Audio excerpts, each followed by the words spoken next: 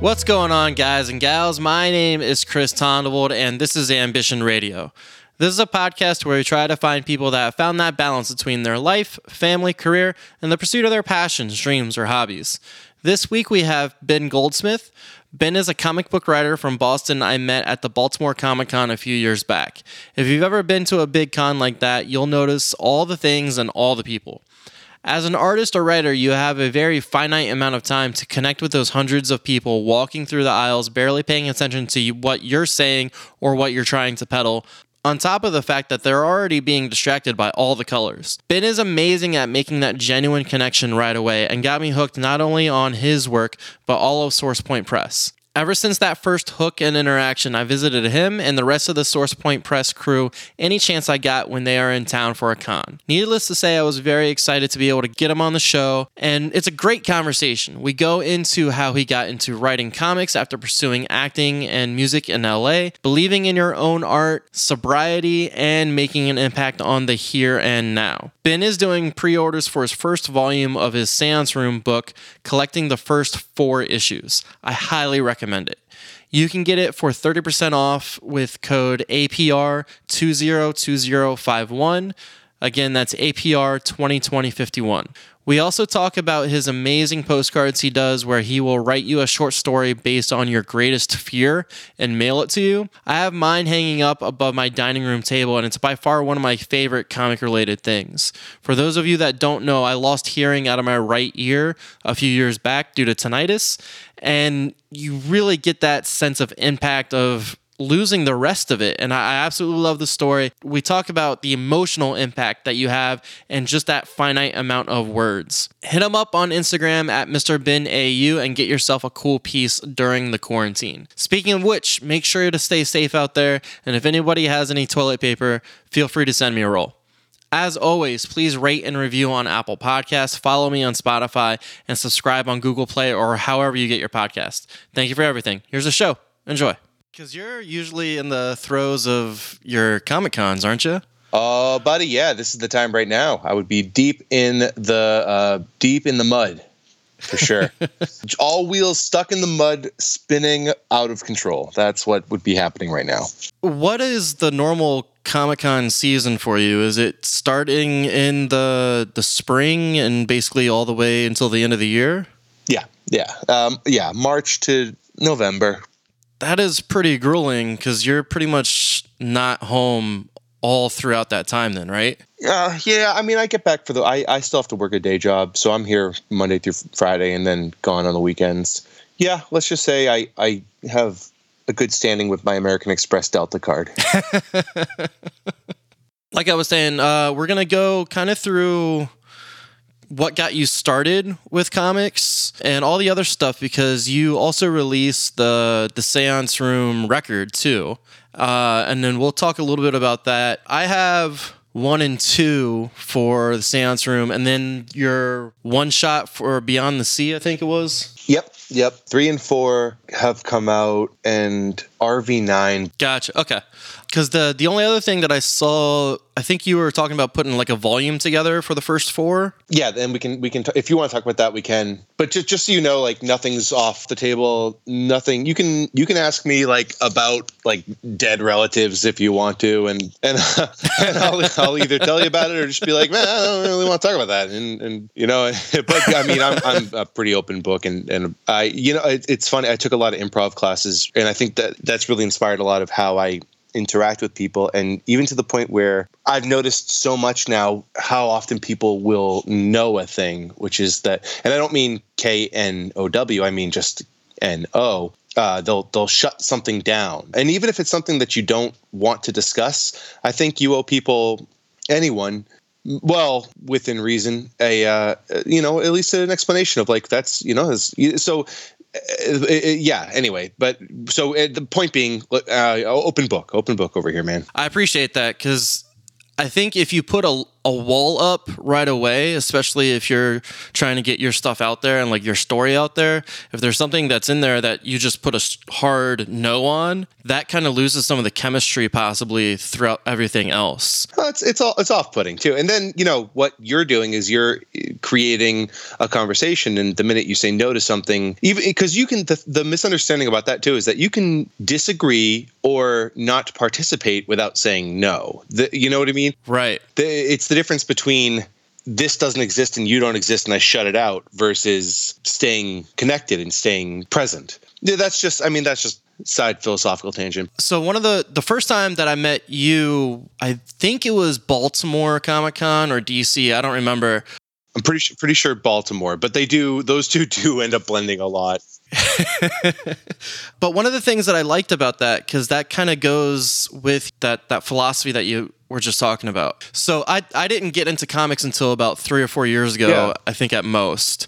And one of the things that I've always wanted to do was go to a con and kind of figure it out. The first one I went to was actually San Francisco Comic-Con, which was really cool because that was their first one. And they had some of the LucasArts guys over there doing their own kind of books. So it was cool to kind of see some of that stuff that you always think about Star Wars and all that stuff, but you don't think about all the other like individual artists that work there. Yeah, well, and to that point too, I mean, that's the reason people should go to Comic-Cons, because I'm sure that 1 out of every 20 people who went that day even knew what that was or cared what that was, and those other 19 people had their own thing that they cared about, right? That's when Comic-Cons do come back. I just want people to know that about them if they've never been, because I don't know. This podcast obviously focuses a lot more on music and musicians. So if you've never been and you're in the position that Chris was in, don't worry. There's something for you. There's something if you're a big time horror head, if you're a big time superhero nerd, if you just love Dragon Ball Z Beyond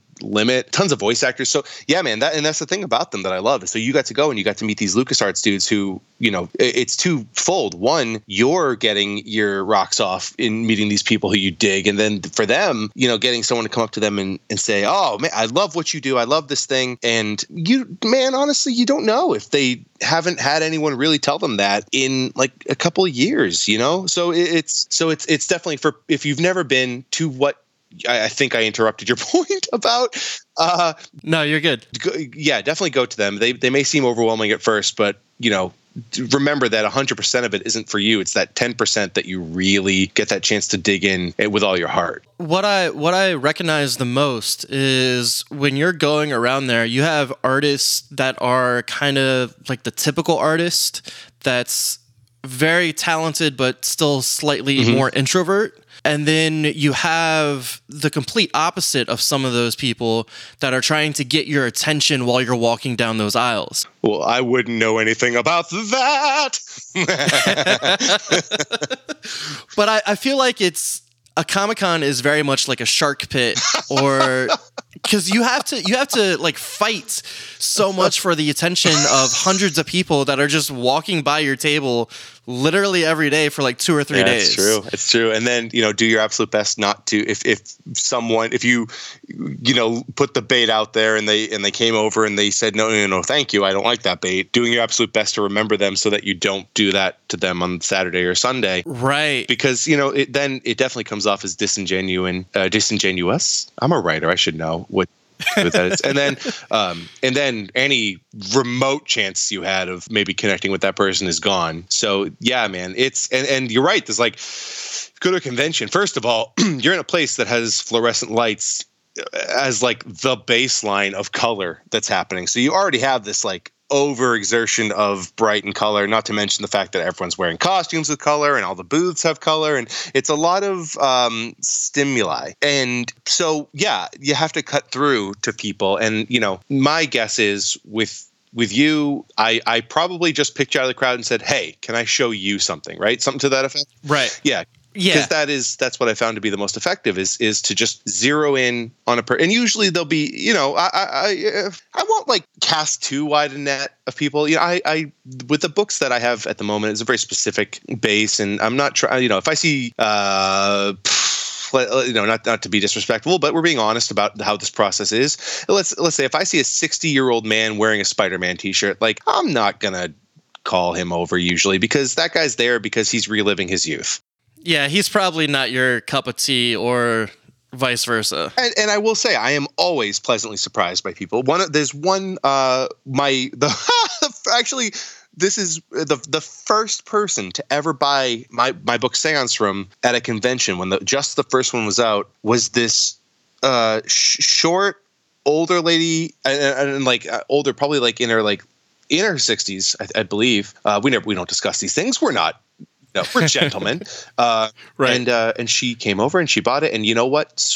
To this day, she's like, every time I see her, it's in Detroit. Every time I see her, she is known as the number one fan, like the first one. So there are times where it will surprise you, but certainly you're playing an odds game and a numbers game. So, but I'll call someone over and it's a direct connection of, hey, there's something about you. I think you might like this. And because at the same time, I have to talk to you for, let's say minimum 1 minute. So that's a minute of my life that I have to exist in. So, yeah, there is an element of this presence, even though it would at face value seem like a very repetitive and sort of faceless endeavor, of just you think about it like a machine, but it's a mix of things, right? It's like anything. But so I work in sales, right? Yeah. So I completely understand what you're saying as far as kind of that repetition, and it's the same pitch pretty much every single time, and you have to connect with that person in a very short amount of time to kind of gain their trust really quickly. You're over at Verizon, right? Yeah, yes. You got it. Oh. Yep. Yeah, good job. Good job. I'm proud of you. Thank you.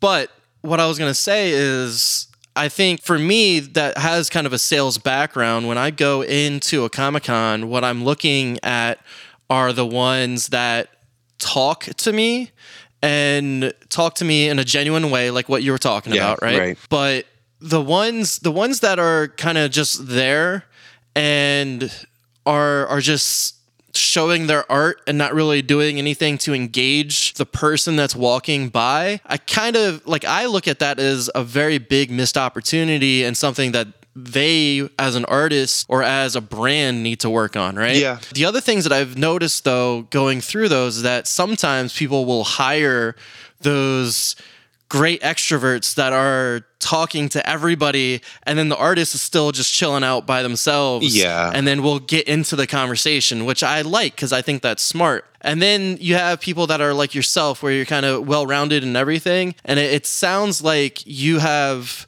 been able to develop this maybe like quick elevator pitch and to kind of pick out who you want to say, hey, this is my work. Would you mind looking at it real quick? It's interesting, too, because I have seen those introverted guys, and, it always helps when they have credits, if they're Marvel or DC stuff, and people will sort of come up to them no matter what. But the trick then about that is then the conversion rate, which I don't understand how they would do. Is because, all right, so you have last New York Comic-Con, I did what you just said. I was brought on by a very good friend of mine who is a very talented guy. I don't think he minds me saying. This artist named Jay Fawziet. Now, Jay has drawn everything from the Jim Henson Muppet comic books to Disney. He's working on Disney comic books right now. He did Rocket and Groot for Marvel. The guy is just he's at where he belongs, and he's that talented. So this is a guy who he gets people coming to him all the time just because of his previous work, and they'll know it, and they'll bring up a book and they'll be like, hey, can you sign my book? And then what I did for him at New York was the conversion, right? So you say, okay, you got people come up because they already know what you do, but do they walk away with a thing that they didn't bring you to sign? That's what I look at. So because my thing is, every single time someone comes up to your table for you to get you to sign something, that they've already told you, I like what you do, which for me, half of what I'm doing is asking you to like what I do when I sell you Seance Room or RV9 or Beyond the Demon the Sea, or Second Place coming up. That's me asking you to get on board as much as giving me money for that thing then. That's a two-part. But for those guys, that's already established. So that's what I did for Jay in New York, and he walked away with his best total of not only of New York, but I think of the year. But that's not how, and it's tricky because that's not how Jay thinks. Jay Jay, when he's working, he's put himself wholly into that work. You know, Right. and I think that's a little tricky too, because as an artist, you know, you're drawing and your head's down because you're focused on a thing, and you don't always have the wherewithal to notice that someone has stopped for 2 seconds more to look at a cover of a thing that you've worked on, and that's an opportunity right there, you know. Whereas the writer, for me, like my bit's done. Yeah, you're just words on a page at that point, and you have your option to try to sell those words more, or basically kind of do what he's doing and sit back and hope for the best. Yeah, and you know, so I certainly, as year 5 for me in any sort of form of saying that I am in comic books, right? Sure. The one thing I've started to, you know, is everything's relative, right? Einstein, he was no dummy. He knew it, you know. It's the theory of relativity, right? Like everything is relative, because some of those cats with their heads down, they're working on a commission that just netted them $1,500. Right. So whereas I'm going for sales of a $4 book at multiple, you know, in and out, get those $4. These guys have, you know, so it's a different game in a lot of ways too. And you just have to appreciate and see how that, what that business is, and then try to, I mean, is this, I hope this is interesting for anyone. Like, I mean, it's interesting for me, and that's all that really matters. So that's it's fine. But I think it's because comics have become such a bigger business with all the MCU stuff, and there's been I think a bigger resurgence in the past 10, 15 years because of that. I think it's interesting to see some of the artists that have been around for years and years and years still going out to these big cons. And I think the cons are growing too. Like in Maryland, we have a local one that keeps creeping up a little bit bigger and bigger. And then we have the Baltimore one, we have a DC one, and we have some other ones that are a little bit more regional. And they keep popping up more and more, and people keep going to them to kind of like that older Spider-Man fan to relive some of their youth. But also, you know, there's so many kids and so many new fans coming out that I think it's interesting that you have these huge comic cons. And when I was going to Baltimore, what I noticed is that there's a bunch of like the setup artists like Jay, right? There's bunch of traditional voice actors, there's all the celebrities, there's all the merchandise that you could ever see in your entire life. There's so much. And then you also have the independents, which I think is the most interesting out of all of it. Oh, well, I'm glad you feel that way. Yeah, because I think that's where all the proper, not proper work, but I think that's where all the passion is coming from. Well, it's certainly, to the theme of your podcast, it is in a lot of ways where the most ambition lies, because the price of admission physically, mentally, and financially to get to the place where you are showing off your work in this convention in a city you don't live to a person you've never met is quite taxing. Yeah, and if you look at it, so to kind of compare this to music, where you're going on tour all the time and most of the band members may not even want to talk to anybody else, but they might have a merch guy, right? Mm-hmm. And that's the one that's selling everything. Mm-hmm. It kind of goes hand in hand, where you got to figure out what your strengths and what your weaknesses are. Yeah, and then don't forget that, let's say you're in the band and there's 5 guys in the band and one of them is the consummate seller. He's the strong guy. Even if you're not the strong guy, remember you can feed the strong guy, get people over, and then send him his way. You know, and even if you're the absolute most introverted human in the existence of humanity, all you want to do is play bass, and to you everything else means nothing, and it's superfluous to the music. You got to remember that you have to be a support system somehow. So like, even if you're sitting there with the cash box and just existing, and even if you're signing the album and doing nothing else because someone bought the album and they got all 5 band members' signatures on it, then you've created an experience which will then create a fan. No matter what your strengths are or your weaknesses, remember that you have a part to play. All you're doing is you're saying, let me do my absolute best to create more opportunity to do the thing I really like. Yep. That's that. The way to look at it. And if you're not optimizing your time, and you are you're doing your art a disservice. Right. Okay. That would be like if I wrote the greatest comic book of all time and then printed it on the shittiest paper possible.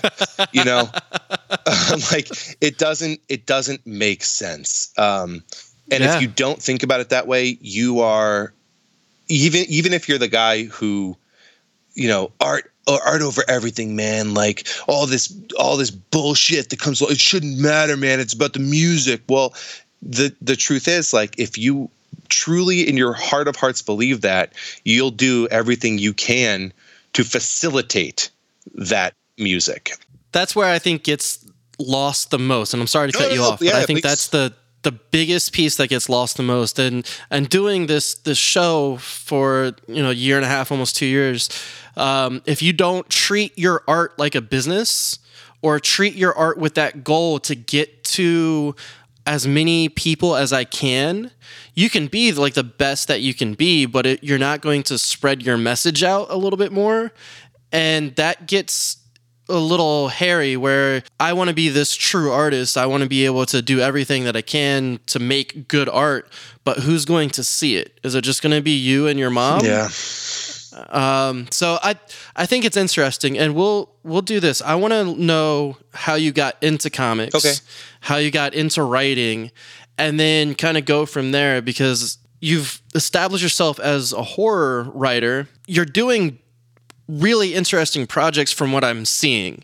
So the Seance Room is completely different from Beyond the Demon of the Sea. Is that what it is? Yeah. And so I can tell you, both my parents are very wealthy, and I had nothing to worry about. So I just did whatever I wanted. Oh, good. Good. That's not even a little bit. So it's one of those Boston Ivy League schools, and you're not from Southie. You're from like the nice place. No, I was born just south. I was born on the Harvard Quad. My mom gave birth to me while reading Lipschitz out loud. And since then, it's just been nothing but silver spoons, my friend, and they taste good. I grew up. No. My dad's from Quincy. My mom was from Framingham. We, middle class, definitely no complaints, but certainly not a family that ever understood art, really got it. But they were always supportive, and I went to school for theater. Moved to LA. Did put my hand in there. Did some musicals. Got some decent work. Got SAG. Got after it. Got on some TV shows, and had a good time with it. But really, kind of after a lot, I would get these opportunities. Like I would go up to. I got a meeting with the head of casting at ABC. We sat down for an interview, and like he sent me up to these different people, and like nothing ever kind of came of it. And I think a part of that was because really at the end of the day, I wasn't that passionate. I didn't believe in myself enough in that respect. Sure. And so that's why I don't think it ever did more than it did probably about what my belief in it was. Like it capped out at where my head was at. And during this whole time, I was getting back into comics around the New 52 era. So I understand where you're saying is that, we all have our jumping on points, I think. And from there, I think if I just stuck to DC and Marvel, I probably would have bowed out because I don't read anything from DC or Marvel anymore. Right.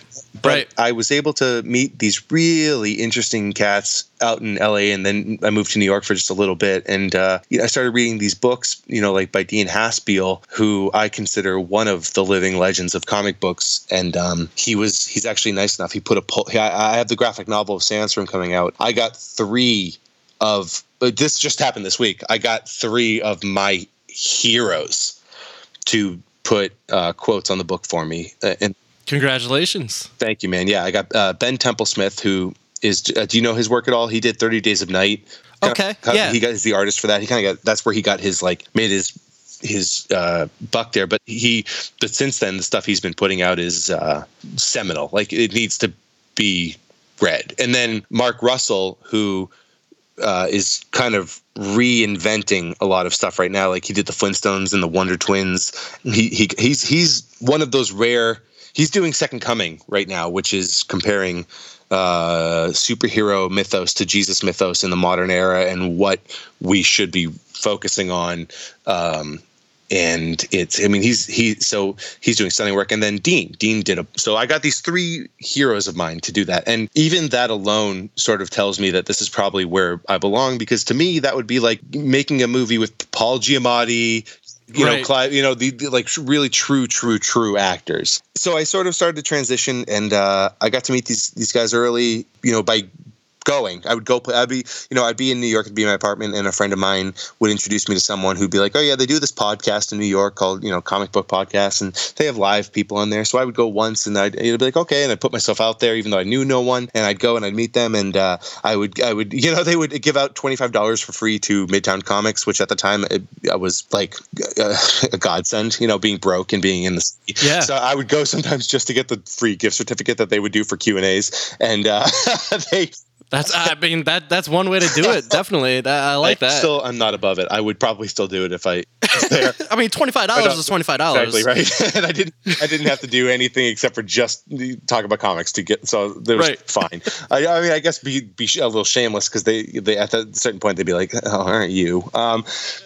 Yeah, we've seen you enough. But then, so I'd put myself out there, and I'd go to conventions, and I'd put myself out there, and I'd say, hi, I'm Ben, and I have this idea, and and that's how I met Kayla, who did the art for Seance Room, and then I met Source Point Press at a convention in Boston, and I'd been following them online, because then I think the one like lesson story I would say, if anyone gives a flying fuck, is that that was like Jack Black. Yeah, there you go.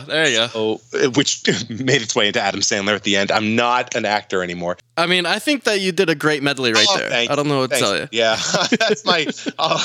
Yeah, exactly. I don't do singular impressions. I do medleys of impressions, little snippets of each, and then it's like Dana Carvey says that the only way he does impressions is by just saying the name of the person he's doing the impression of. Right. Right. So again, putting yourself out there for things. I submitted my script to this online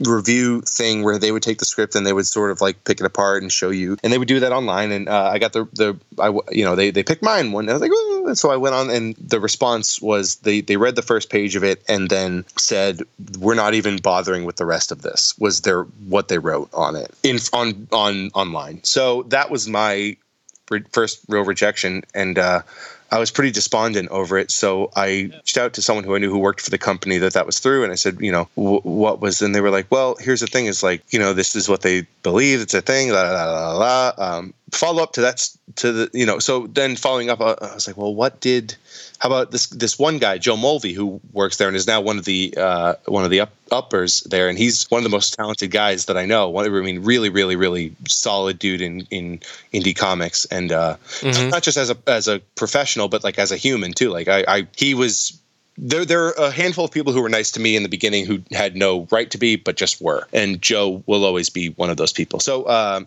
he was like, well, I have Twitter and I have this following, so at least I have that if this doesn't show up. And then, some companies look for that. So I said, okay. So I started a Twitter, which I don't use anymore. I just use Instagram at Mr. Ben AU. But I started it and started following people. And one of these guys I followed was this guy, Sean Seale, who I loved his artwork. It was very painterly, which, as you now know from reading Seance Room, that's kind of what I like. And found out that he was in Boston with Source Point Press. And I was like, oh my God, this is great. So I went up to the table, and he's a pretty shy guy too, but I was just so happy that I met an artist who I really liked, and then he introduced me to Travis, and Travis is the editor-in-chief at Source Point Press, and the rest is history from there. But it all came from this rejection and learning a lesson and putting myself out there and knowing, knowing that I'm good enough. Because the follow-up to that too is that comic book that was the script, I'm now working on that script with Ian Chase Nichols, who is the artist for The Tick. That's fantastic. And I knew in my heart of hearts that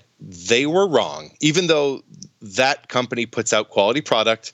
And one of their artists, Cesar Feliciano, he and I are working on a book called Chongo that got funded by Kickstarter. 2 double-sized comics, and the first one got funded. So we're actually just waiting on the colors for that right now. And he is one of the artists for that same company. So it's a company that I respect, but I know that I disagree with that assessment of the comic because it's not that comic for that company, and realizing that it wasn't for them and that this is something different. But that comes from not just blind, unearned self-esteem. That comes from looking at the market, understanding what their market was, understanding the market that I'm trying to reach with this other thing, and knowing that they were not the same thing and that I should not have actually put that one there. It comes from self-reflection and research. Do you think that you would have thought that or felt that way if you hadn't gone through some of the stuff in LA as far as the acting goes? I probably would have quit.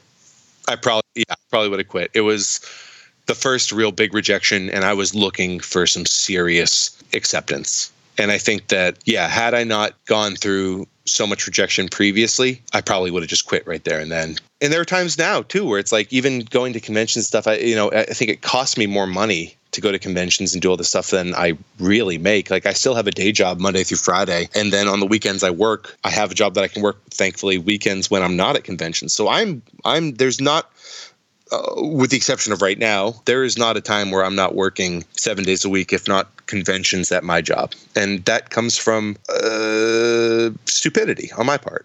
It comes from stubbornness. No, you know what? It comes from the same thing that I'm, you know what? I bet I would put money on the fact that everyone you've had on here, when they talk about the reason they do the thing they do, or if we were to get down to the nitty gritty of it, it's because there is something in all of us that realizes that life is essentially pointless and that we have to make it our own. And we all watched our parents and we all watched everyone else go through their lives. And for some people, it's okay that it's pointless, and it's okay to have a job and have a family and just, reintegrate the same things that humans have been doing over and over and over again. And then for some of us, it's not enough. And we'd rather die knowing we put something more into the world than we took out. And, so it's a stubbornness, but it's also, I wouldn't say it's a calling as much as it's just looking at the facts of the situation and saying, I'm not okay with how this is. I like that. And it's also just like an idea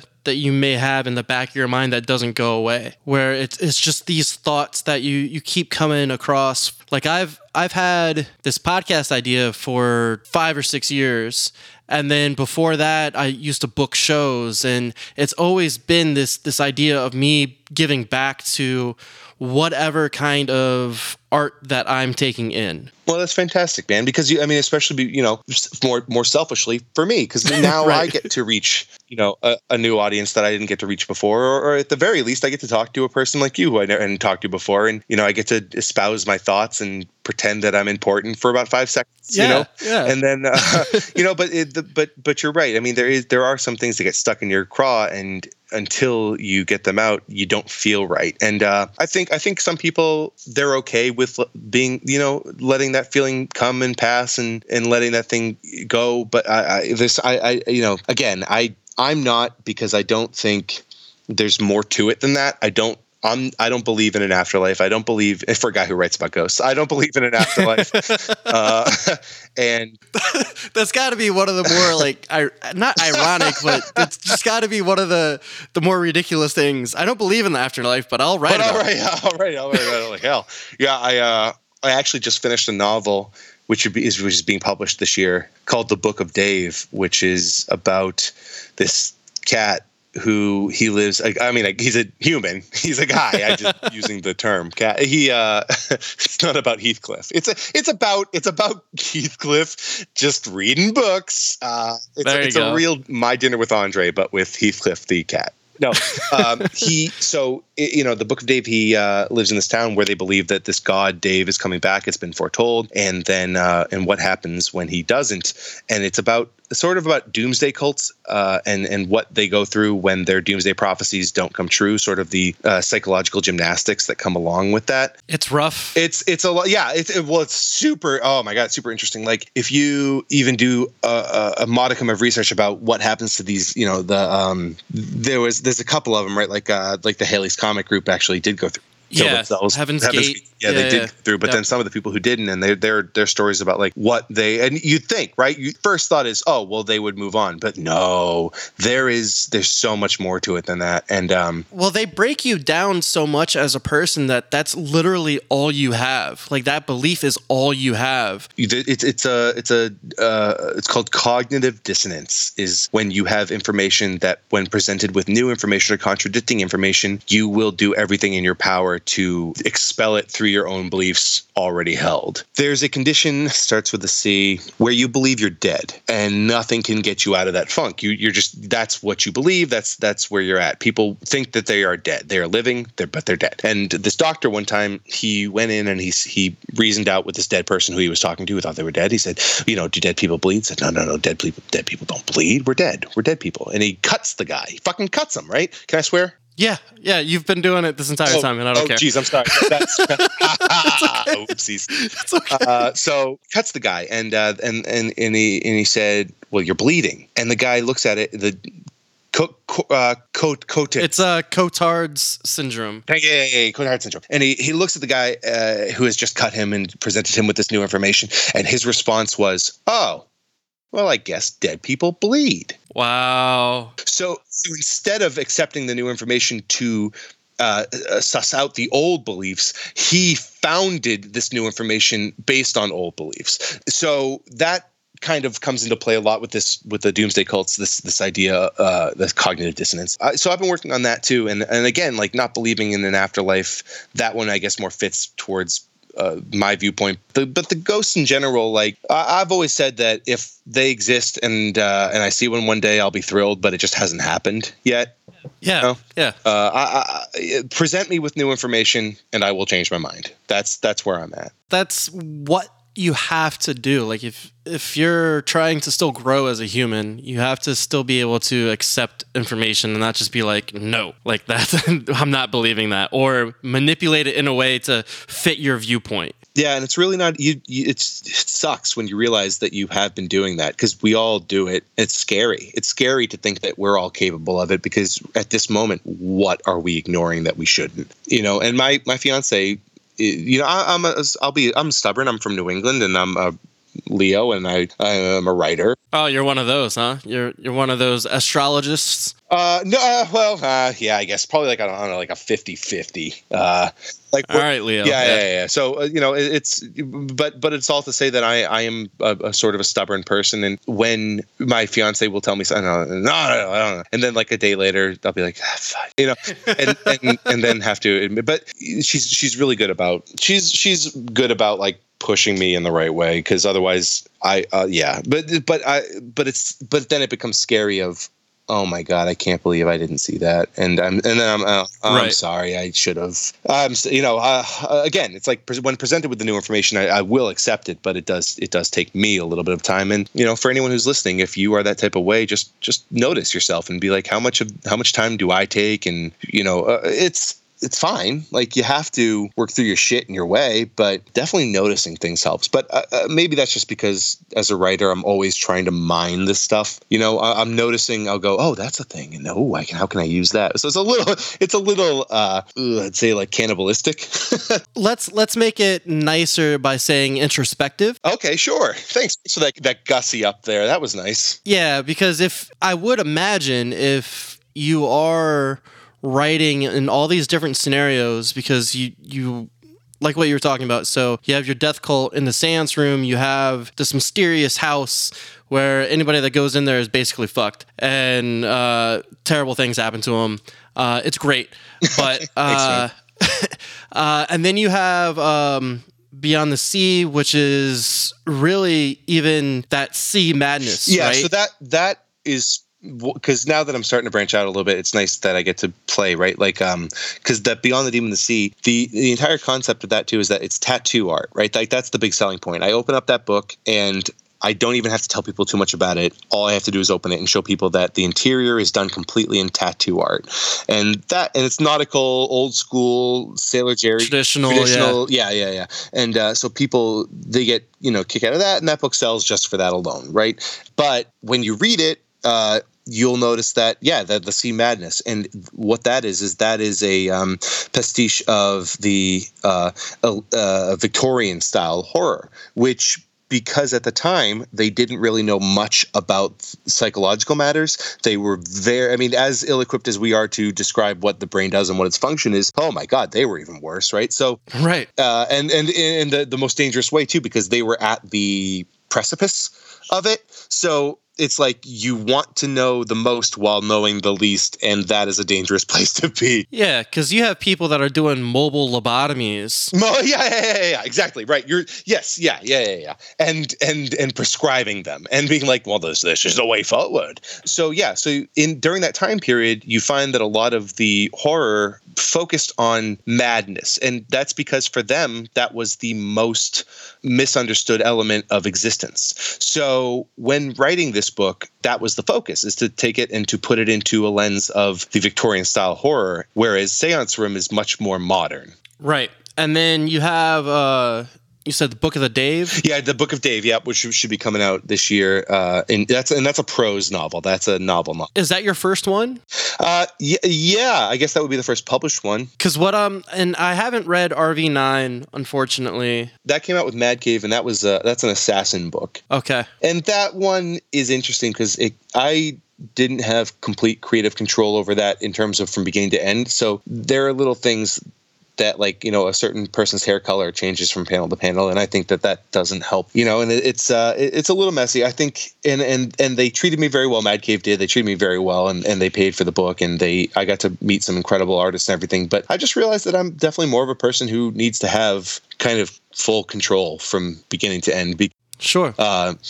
Comics is such a specific genre because a lot of the story is being told visually. So I can write words, but the words that I write aren't telling the whole story. They're just telling a part of the story. And sometimes they're telling against the story. And it's more about the subtext of what is the opposite of being said based on the way that the panel is positioned. So if that position isn't there, then all of a sudden that panel doesn't work. The story doesn't work. The line that I wrote doesn't work. So I've realized that about myself, and that is okay. Yeah, I think that's interesting. So we were talking a little bit about that introspective piece, and I think writing in different styles or kind of researching different things will help you get a bigger grand view of the world and will help kind of mold you into that. And then you're already coming from a form of art in LA where rejection is one of the bigger pieces of that, and you're able to have kind of a mature standpoint when you're getting into comics, which I think is really important, and be able to kind of step back a little bit while you're going through everything. Yeah, and don't get me wrong, like, I don't want people listening to this to think like, oh, he certainly learned his lesson early and was a picture perfect human from that point. I've fucked up too. The stubbornness is still a thing, right? The stubbornness is still a thing, and that part of that is what drives the creative focus. And now it's a matter of understanding when that's a help and when it's a hindrance. Like I am now completely sober of alcohol for it's going on 4 months. Congratulations. Thanks, dude. And I've tried it before and it never took, but this time it took. I've been reading this book called The Naked Mind, which breaks down a lot of the science behind alcohol and all this kind of stuff. And for me, it was not helpful. Like, I was missing entire days of conventions, being hungover. And there's a lot of reasons for that. But that's, neither here nor there. The point being is that the stubbornness of I fucked up. I still fucked up, and still learn and still grow and try to be a better teammate and a better person and all this kind of stuff. So even though, I've had a lot of success, I'm still learning those things. And so it certainly did not end at the switch over from LA theater stuff to comic stuff. Right. But they were different challenges and sort of unsmooth stones that remained that needed smoothing out. I've been sober for almost 3 years. Oh, wow. Okay, great. Yeah. I have someone to look forward to there. Yeah. So, Nice. Instead of like that traditional though of that before and after where you just like fix your whole life and you buy a house, get your shit together, maybe get in shape. I look worse than I did before. Fantastic. So that's great. Do you like to do that just so people don't believe you when you tell them, so that they have to Yeah, ask? I guess so. Yeah. I got into eating more. You got into it, like it was like before friends were like, "Hey, Chris, you know what, man? I've been trying this thing called eating more lately, and it's really working for me." And you're like, "No, I don't believe." And finally one day you were like, "Oh, I'll take up June on her advice." There, you got into it, like how people get into juicing. You were like, "You might as well try Doritos." Yeah. yeah, that's basically it. So I was trying to figure out where all my money was still going.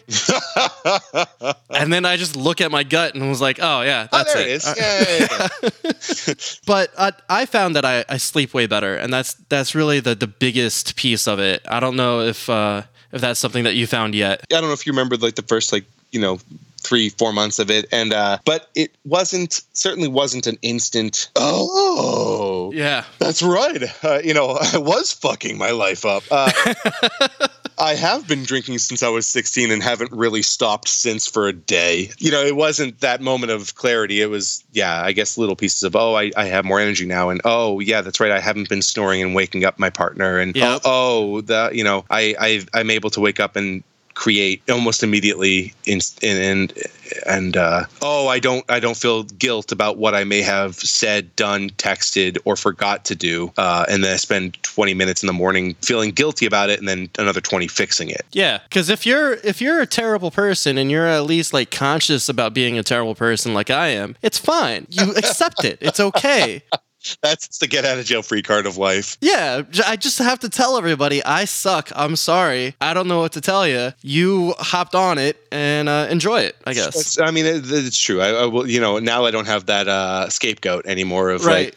Old Jackie Daniels is the one who you got to blame for that, baby. That was not me. Yeah. Yeah, no, I don't have that scapegoat anymore. Now you have to admit, like, oh no, I'm a selfish person in these instances. Right. But again, it does. It's like anything, right? Like I'm a good salesperson, but being a good salesperson, it has negatives and positives.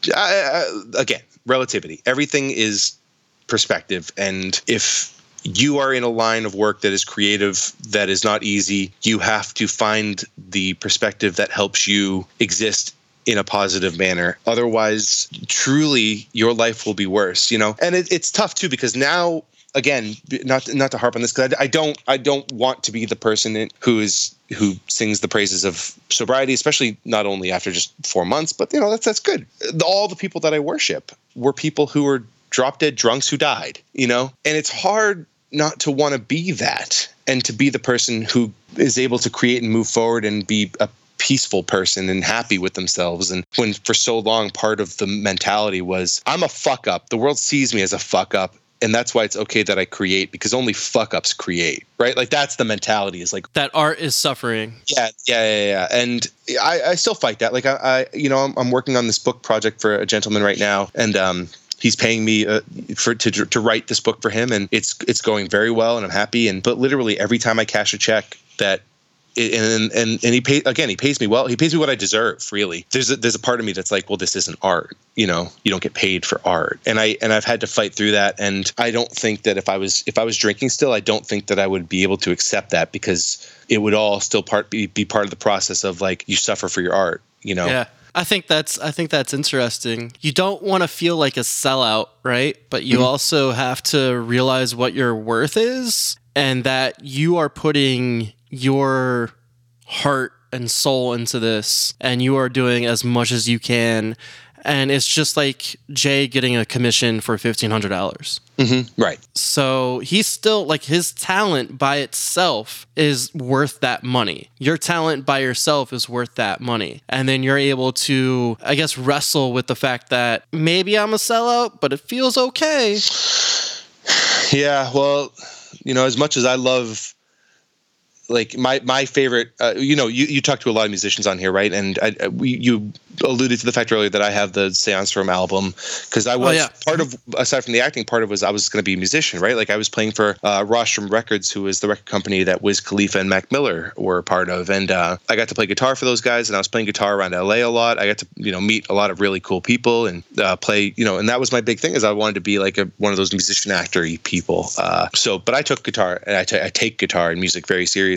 And so my hero is Elliott Smith. So there's like the prime example of a dude who fucking went off the deep end, couldn't get his shit together, and, lost his life because of the suffering. So, and that's what I grew up idolizing. So it's tough when you kill your heroes, even though he already killed himself. So right, but you have to do it in your own mind. Still, you have to kind of wrestle with that. So I think that's still a good point, where it is, definitely kill your idols and kind of figure out what works for you specifically too. Yeah, man, and I'm smack dab in the middle of that process right here, on considerably less choppy seas, but still sailing. With that being said, we talk about like art is pain and suffering and all that stuff, and as a musical background and then also an acting background that you have probably seen some of these artists that have got happy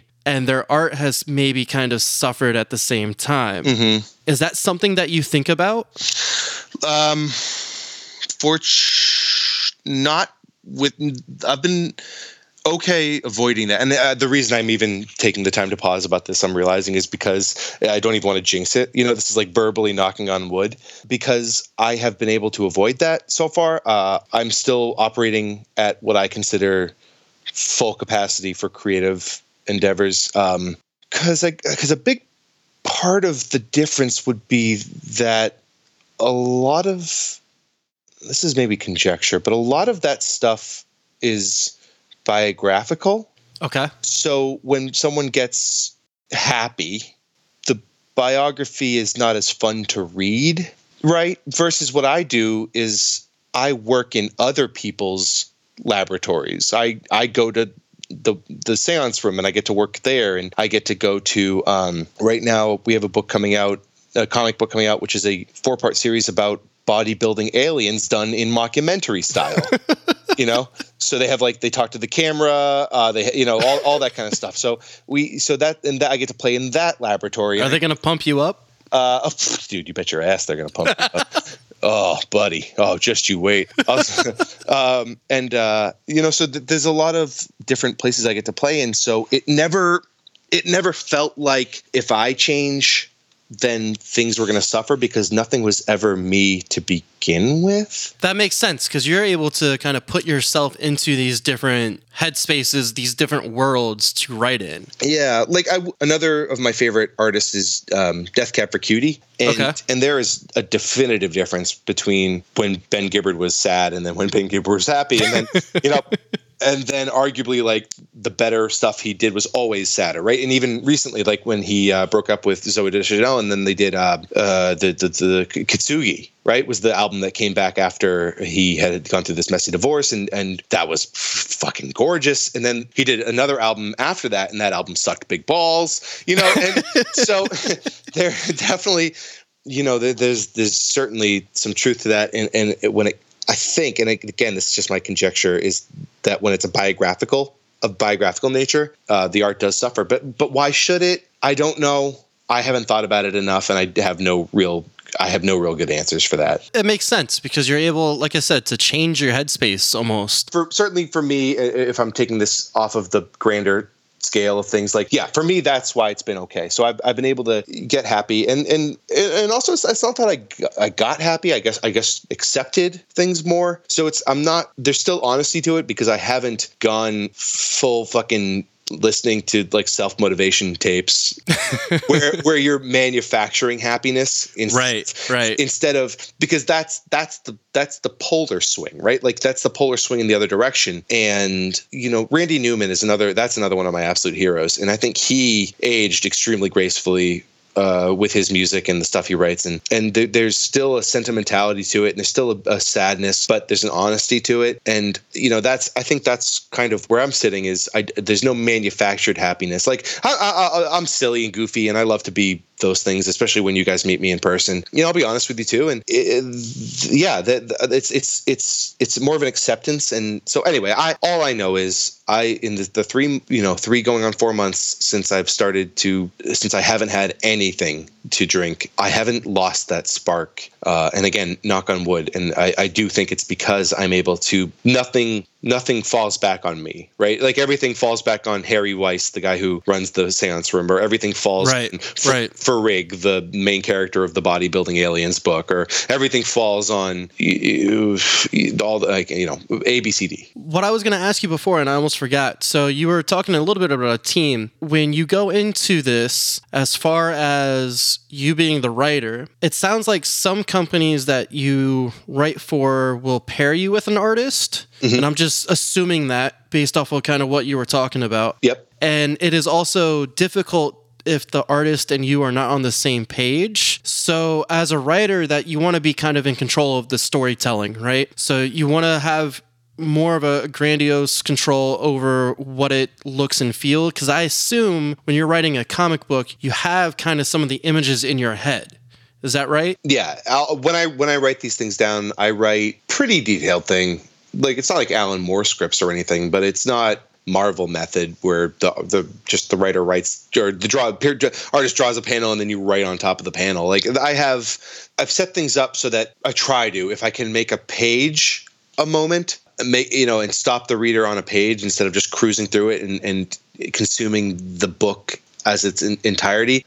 I'm trying to make your $4 as worth your $4 as possible, and looking at every issue as something that could be worth a reread. So yeah, there is a detail element, and I do have, I've been very lucky to work with artists who I like quite a bit, and anytime. So again, it comes down to this, right? Like, anytime there's something that I don't like, I have to stop myself and say, but what things did this person add to this project that I didn't bring to it? And if the grand sum total puts the ledger in the positive, then Ben shuts his fucking mouth. I like that. And so you were talking about how when you wrote your scripts, you met artists that you actually liked because you had kind of an idea of some of the artwork that you wanted in your different books. Is that right? Mm-hmm. And then sometimes, like with the tattoo book, this artist came up to the table at SourcePoint Press and he wanted to do something, and our editor-in-chief Travis said, do something with him to me. And I said, okay. and so I was talking to him. I was like, what do you do? He's like, well, I'm a tattoo artist. And I said, well, then let's not try to reinvent the wheel here. Like, you're a tattoo artist. Let's do a tattoo art comic book. So then I wrote the entire thing based off of the knowledge that he was a tattoo artist. That's fantastic. And I also think, so one of the coolest things that I've seen in all the Comic-Cons that I've been to is that you write these little horror story postcards. Yeah, man, I love those things. I think it's genius because it's... Thanks, dude. It's a writing practice that you have, like, when you're in high school or in, like, writing college, where you're writing college, like, that's a thing. Yeah. Yeah, man. But, like, when because you do these, like, short stories, like you want to maybe just like a sentence story, or you want just like a paragraph story, right? And that challenges you to get as much kind of information and atmosphere and all of those in this short, truncated amount of space. Yeah, that's an economy of language for sure. Yeah, and I think it goes hand in hand with the books that you have to write, because you're going to have to, most of the words in a comic book is going to be dialogue and not necessarily setup. Right, and then not to mention that, but you have 22 pages and that's it. So you're already limited. So yeah, it's funny because actually when I started to move on to more novel stuff, which I've done, like I'm actually writing a Seance Room novel with unused scripts for the Seance Room, and doing that in a prose form instead, so that you can get that with like the novel, with the graphic novel or the comics and the album, and so there's like a whole universe of stuff, right? And I've realized that I have to expand things because I'm so used to an economy of language, and then even more so taking it a step further of reading things. Like I read a lot of books, and reading books, realizing how much fluff there is, how much filler. Not just in words, but in thought. Like I read Chuck Klosterman. I read like 3 of his books just in a row, right? Okay. And he's this, do you know him? He's the rock critic. He was with Spin Magazine, and then he did like... Yeah. Okay. Yeah. Killing Yourself to Live, and Sex, Drugs, and Cocoa Puffs. So I read... That's the one that I think most everybody knows. And he'll tangent but he'll tangent for an entire paragraph, and you can skip the paragraph, and you're the worse for it.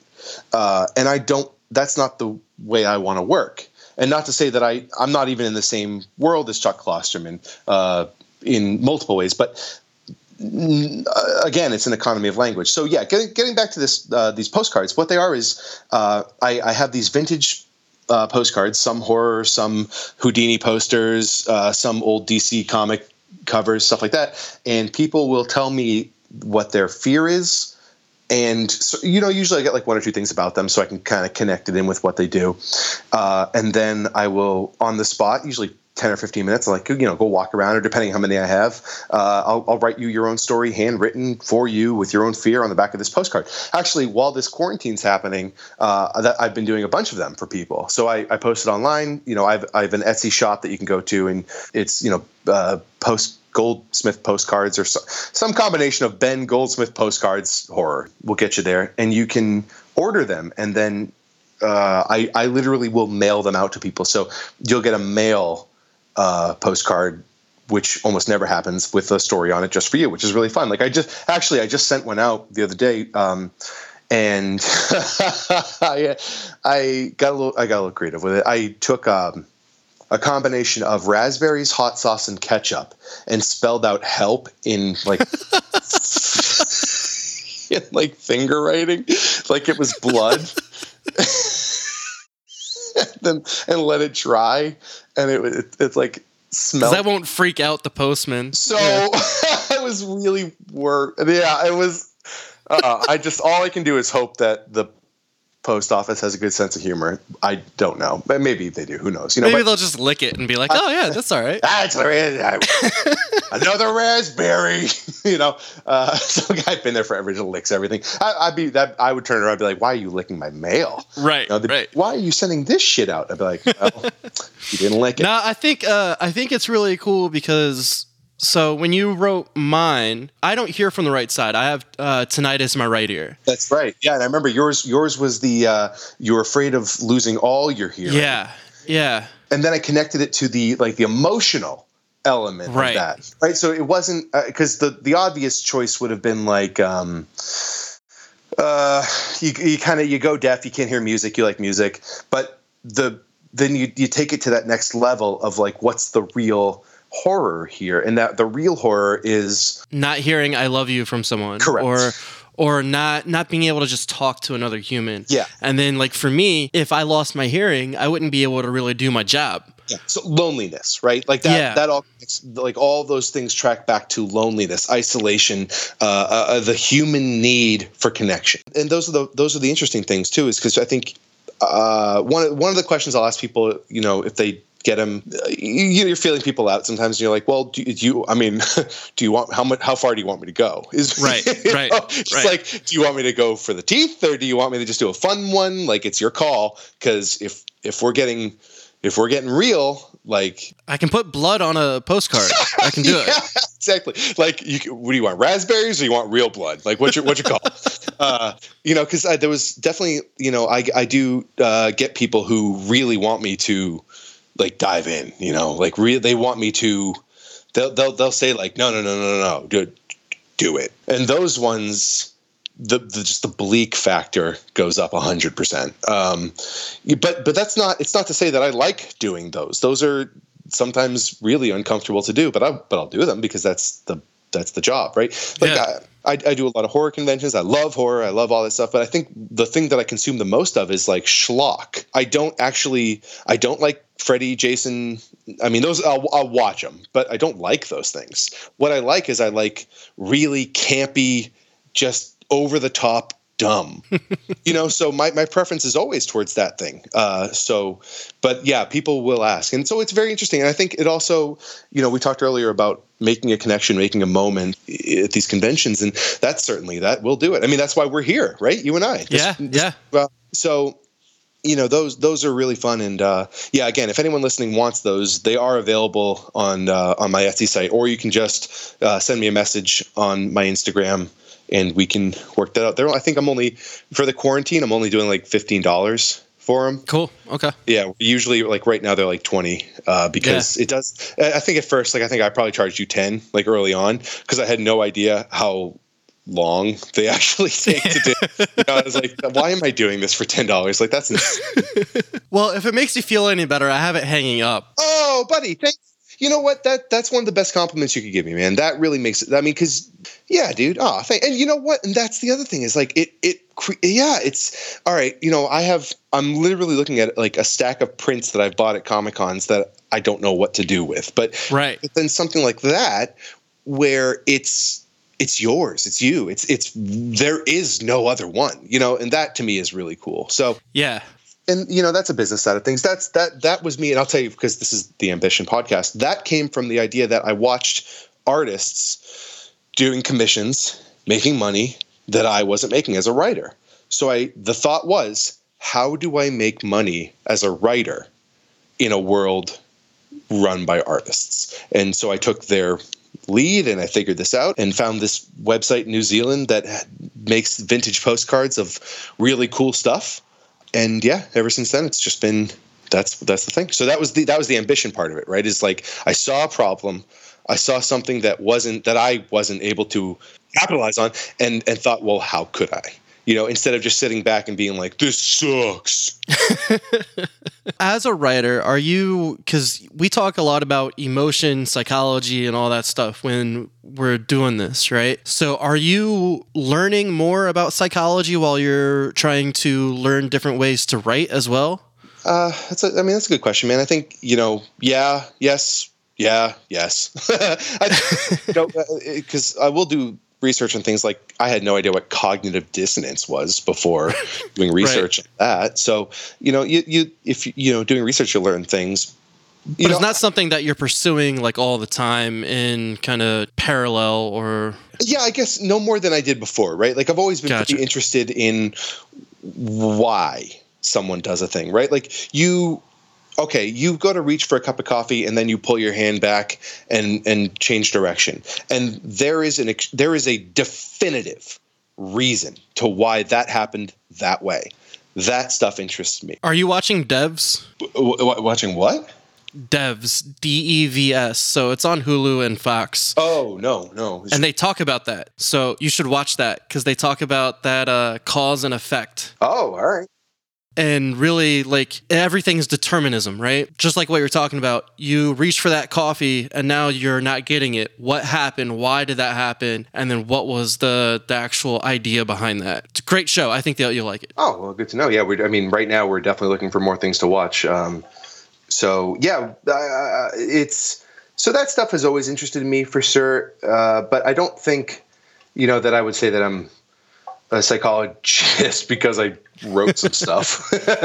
Right. I think it's always interesting because some writers put like 150% of their time in researching some of this stuff and kind of go into their own rabbit hole. And we just humans by themselves, once you hook onto an idea, you can follow it all the way down if you want to. Yeah.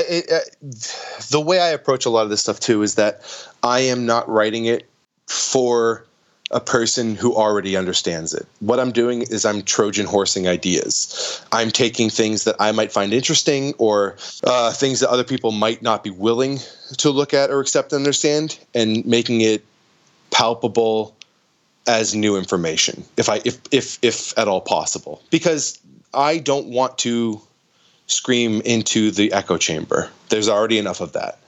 That makes sense. I think I'll probably regret saying this because it will not hold up, but like, who fucking cares? I don't ever want to write something for an audience who is already very well acquainted with the subject matter.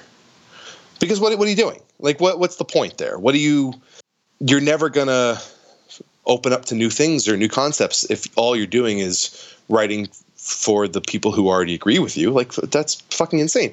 The first Seance Room is arguably one of the most insane things to have written as a first thing to come out with. There's elements of abortion in it. And every time people come back up to me, especially in redder states or something like that, because I live in Massachusetts, so I think it's probably fairly safe to say that I'm more liberal than most people. But every time someone comes up to me in a redder state or something like that, who I don't know if we necessarily see eye to eye exactly on certain things, there's always that moment of like, oh, are they going to be fucking pissed at me for this thing? Right. And you know what? More than not, they aren't.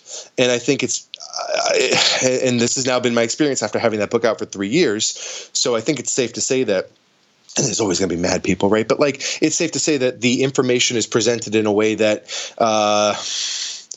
doesn't scream into the echo chamber.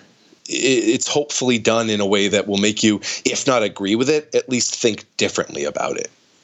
Right. And I think that first book does. I reread it today just to make sure I remembered everything. And the end of that one in particular, it's the same kind of theme of be careful kind of what you wish for and be careful of your own fortune. Yeah. And how you get it, right? Yeah. Yeah. It's definitely classic monkey's paw horror.